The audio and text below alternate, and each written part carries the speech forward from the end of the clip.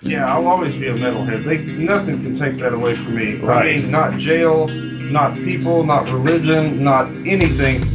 I'll always be a metalhead, metalhead, metalhead, metalhead, metalhead, metalhead, all right.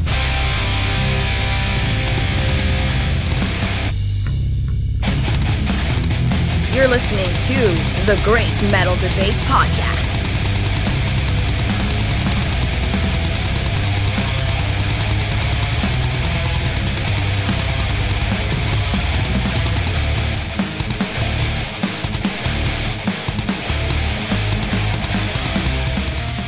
Welcome, metalheads, to another episode of the Great Metal Debate Podcast. It's your guy Xander yet again with another album review. Dissecting another black metal corpse on the autopsy table, today we have a band called Tableau Mort with their newest album, Visio In Somniis, which was released on May 6th. Sorry I'm just now getting around to this somewhat late review, but better late than never. These guys hail from the UK, and are once again proving up is far superior to it when it comes to the genre. When it comes down to any style of black metal, the medieval countries always kick our Yankee asses. Tableau Mort is a band in England, and they have done more than grab my attention. I remember seeing the album cover for the band's debut full-length Veil Book 1 a few years back, but I never checked it out. Now with their sophomore release, they have done nothing but impress me. I would once again like to thank Black Metal Promotion for introducing me to this glorious music. The album begins with the spooky atmospheric sounds along with the sound of a baby crying. Sure, that might be slightly generic, but the rest of the album more than makes up for it. The first track is of course titled Metamorphosis. One thing I noticed right away was the vocals. James Andrews has the same higher pitched screams as someone in a new age down-tuned deathcore band, but still has enough raspiness to qualify as a black metalist.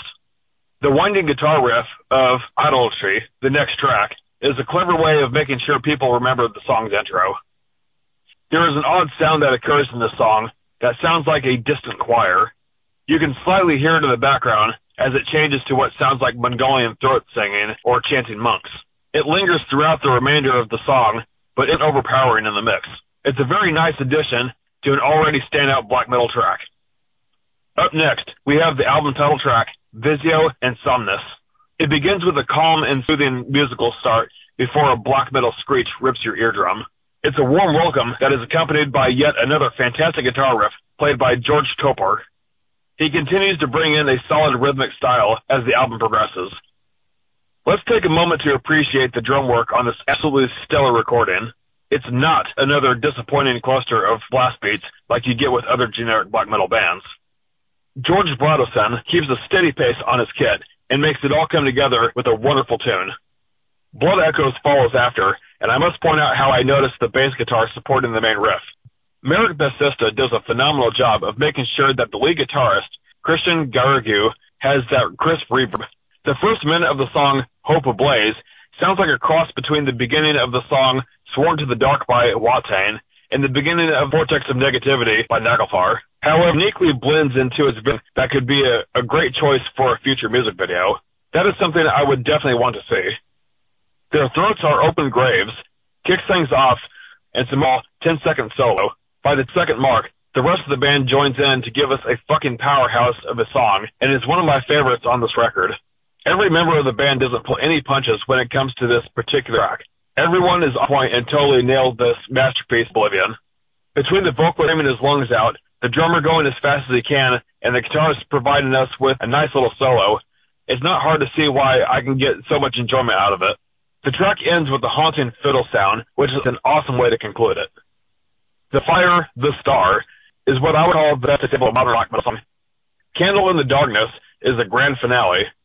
The sweet picking of the guitars in this song is what grabs my attention, along with the rhythmic sounding chugs of the other guitarist. The drum speed tends to happen in intervals on this track.